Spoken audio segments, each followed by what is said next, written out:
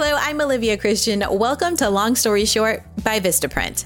This week's topic, revenue streams. Carla Marie, our host, is joined by Amy Faulkner, founder of Gillywagon. The two talk about the many different ways Amy's creating events and content that add to her bottom line and create community. Some specifics they touched on that I want to call out: the how, who, and why. How to know when to create an additional revenue stream. You got to ask yourself, what's your bandwidth, how much time, and potentially money can you invest in making it worth your while? Next is the who. Who can help you determine what that additional revenue stream should be? Is it a podcast or a new product or service? Spoiler alert, ask and learn from your existing customer base. And the why. Why you may need to have an additional revenue stream in the first place. Creating a natural way to broaden your business can result in creating opportunities to further engage with your customer and really connect. Successful businesses build relationships, so it's not just a one and done. All right, let's jump into the episode. It's Long Story Short with Carla Marie, brought to you by Vistaprint.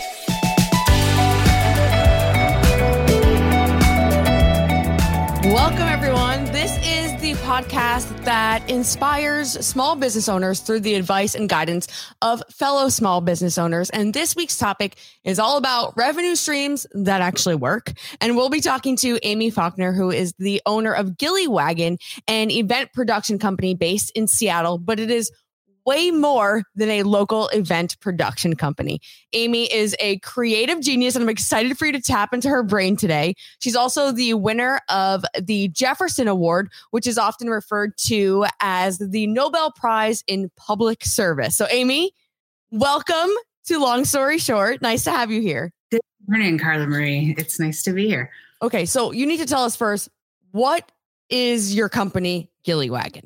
So there's no easy one explanation. My parents are still completely confused by what I do. But we're event producers. And so Gillywagon itself produces events for other companies. We do everything from corporate holiday parties to, but I hate that word corporate, to community festivals.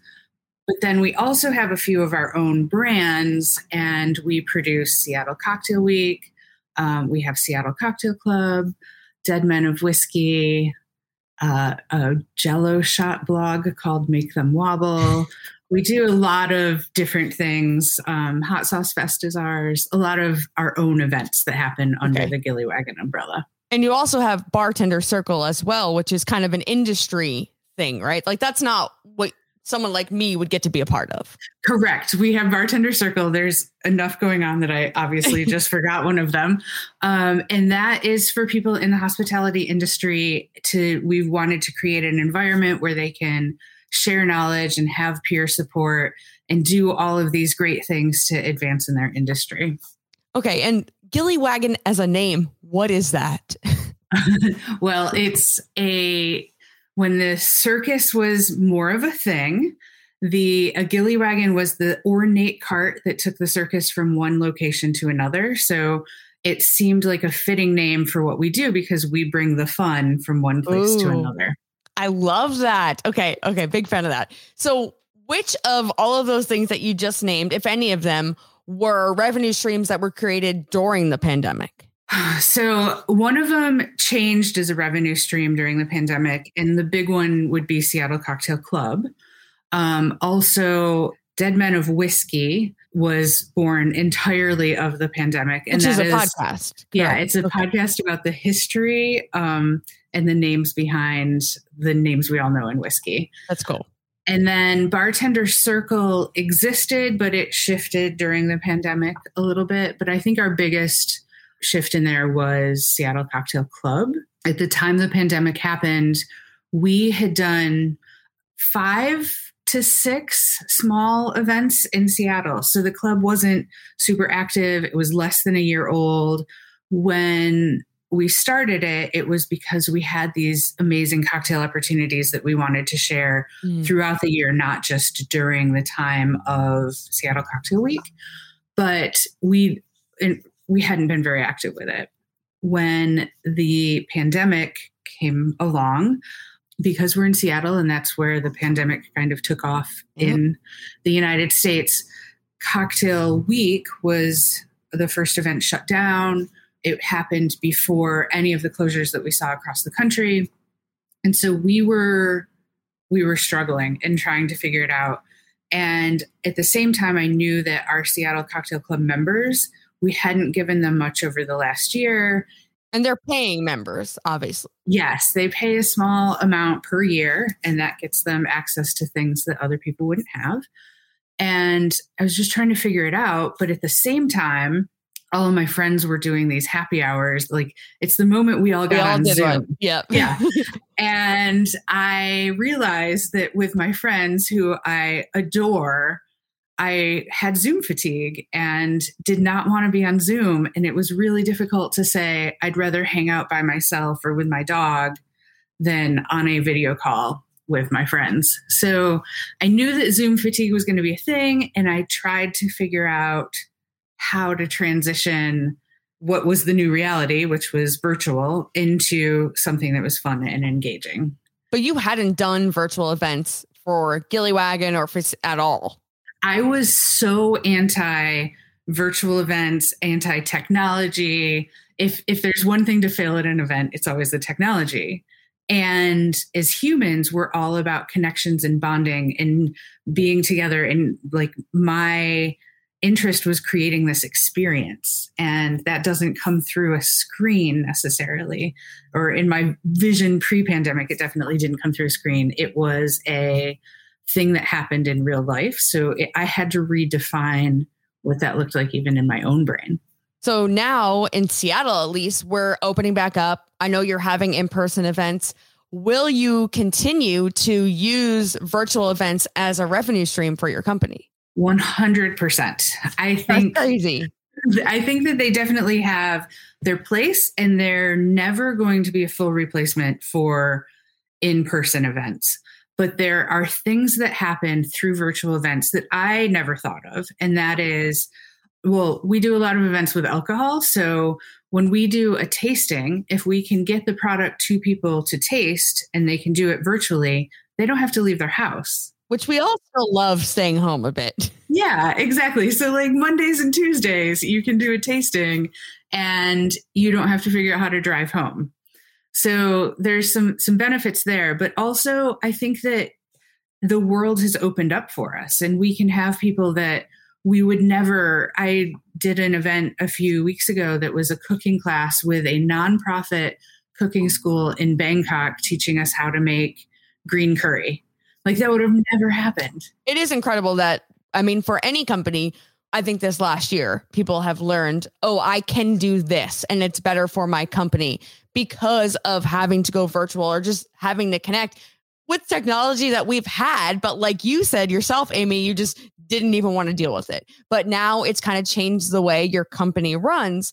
But all those Seattle Cocktail Club members that you had that were virtual with you, did they stick around? Did Seattle Cocktail Club grow? What did you see by going virtual that has helped your business? I will say that I know that not every business has done great with virtual events. And during this time of transition, we were all just trying to figure it out, right? So there was a lot of like throwing the spaghetti at the wall and seeing what stuck. But we were very lucky. I did a test where I reached out to 20 Seattle Cocktail Club members and said, if you participate in this 30-minute happy hour twice a week for the next 5 weeks, so they had to commit to 10 happy hours with their camera on for 30 minutes, I would hand deliver them 10 cocktail kits. Ooh. And what they didn't realize, and I'm sorry if they're listening, but they became kind of my test subjects for what worked. Okay, being a test subject and getting alcohol, though, is all right. Yeah, well, that's probably why they didn't realize it, because I gave them a lot of alcohol. But I hand delivered it to their house, and we did different things, from everything from like tastings to just icebreaker games and different things to get them talking and stuff like that. And I saw what resonated with them and what they liked doing. And then I took that and expanded it throughout the entire club. And we have quadrupled in size since the pandemic. That's amazing. Yeah. That's through, I'm assuming, those people telling their friends, hey, you have to come sign up for this because this is fun. Yeah. And I think one of the most amazing things that never occurred to me, because I was so anti-virtual events going into this, is that now that we're transitioning back to in-person events, we're seeing people that have only met virtually through our events that now feel like they know this person somehow. So they did get that connection and bonding that I talk about. It's definitely different, but they got it. And they are very engaged. They already feel like they know the other members. And some of our members have even said that it was the thing that got them through because it was the way that they were connecting with other people. We all need that connection. And that is one thing that you've done with your company as a whole through all of your revenue streams, I believe, is you've created a sense of community and everyone feel like they are a part of what you do. They're just not buying your product. And I think a lot of people hear revenue streams and they think, oh, I got to sell this kind of product for my company and I've got to sell that kind of product for my company. That's what a revenue stream is. But you've kind of proven, no, that's not what a revenue stream has to be. I have a background in marketing and the phrase cult branding, where you want people to belong to what it is you're selling. And it's been really easy for me because I act more probably out of passion than good business sense sometimes. I think that if you're bringing a product to market, no matter what it is, and you're passionate about it, and you know that what you're going to do is in some way going to delight somebody or change the way they feel about it, then they're naturally going to be drawn to it. That doesn't always work, but with some knowledge behind it, it really, really helps. So I would much rather create an engaged group of people that really likes what I'm doing and they're fans, and it's a slower to market thing. But when something like a pandemic comes along, I feel like you get support a lot easier and it's way more fun to work with an engaged community. Oh, absolutely. And then they give you feedback, which I think is cool because they are a part of what you're creating. And it's that two-way street you get as a business by doing what you do, opposed to just someone buying your product and just moving on and never speaking with you. Right. And I think that when you do things like events, you do it because you want to see that joy and delight in your customers. So, and that's part of virtual events. You don't immediately see that. And that's probably why I was a little hesitant going into it. The other thing is the first virtual event we had, at the end of it, I realized that there wasn't any cleanup and I was a little bit sold. Yeah, that is obviously way better. Why is it important for you as a business to have multiple revenue streams? Like, why not just say, okay, I'll do Seattle Cocktail Club and Seattle Cocktail Week. You have all these other things as well. Why? I think it's a personal choice. So if and depending on what you want your business to be, if I had wanted it to be just me and one other person, I could just go with Seattle Cocktail Week and that would be the only thing we did. But it is a little bit of having all of your eggs in one basket. So I purposely set out and looked for these other opportunities that were industry related, that it's what my audience wanted. It wasn't necessarily it wasn't like, this is my get rich quick scheme. It wasn't, this is what everybody's going to buy, but it's like, this is what people want. And this is what can bring in that extra revenue stream and make it secure. And I think if 2020 showed us anything, is the predictable is unpredictable in business. What is a piece of advice to entrepreneurs today in a world where the digital space is a crucial part of the equation of success? I think making sure that you show up where your audience wants you to show up. If we had not gone to virtual in a time when everybody was shifting, they would have felt like we had disappeared out of their life. It wasn't, again, what I originally wanted to do. I felt like I was forced into that direction, but now I'm starting to look at as even our Discord channel. I would have never found Discord. Now I sound like I've never used a computer before, but I just think that like seeing what people are interested in and looking at different platforms and talking to your audience, I think that's the biggest thing.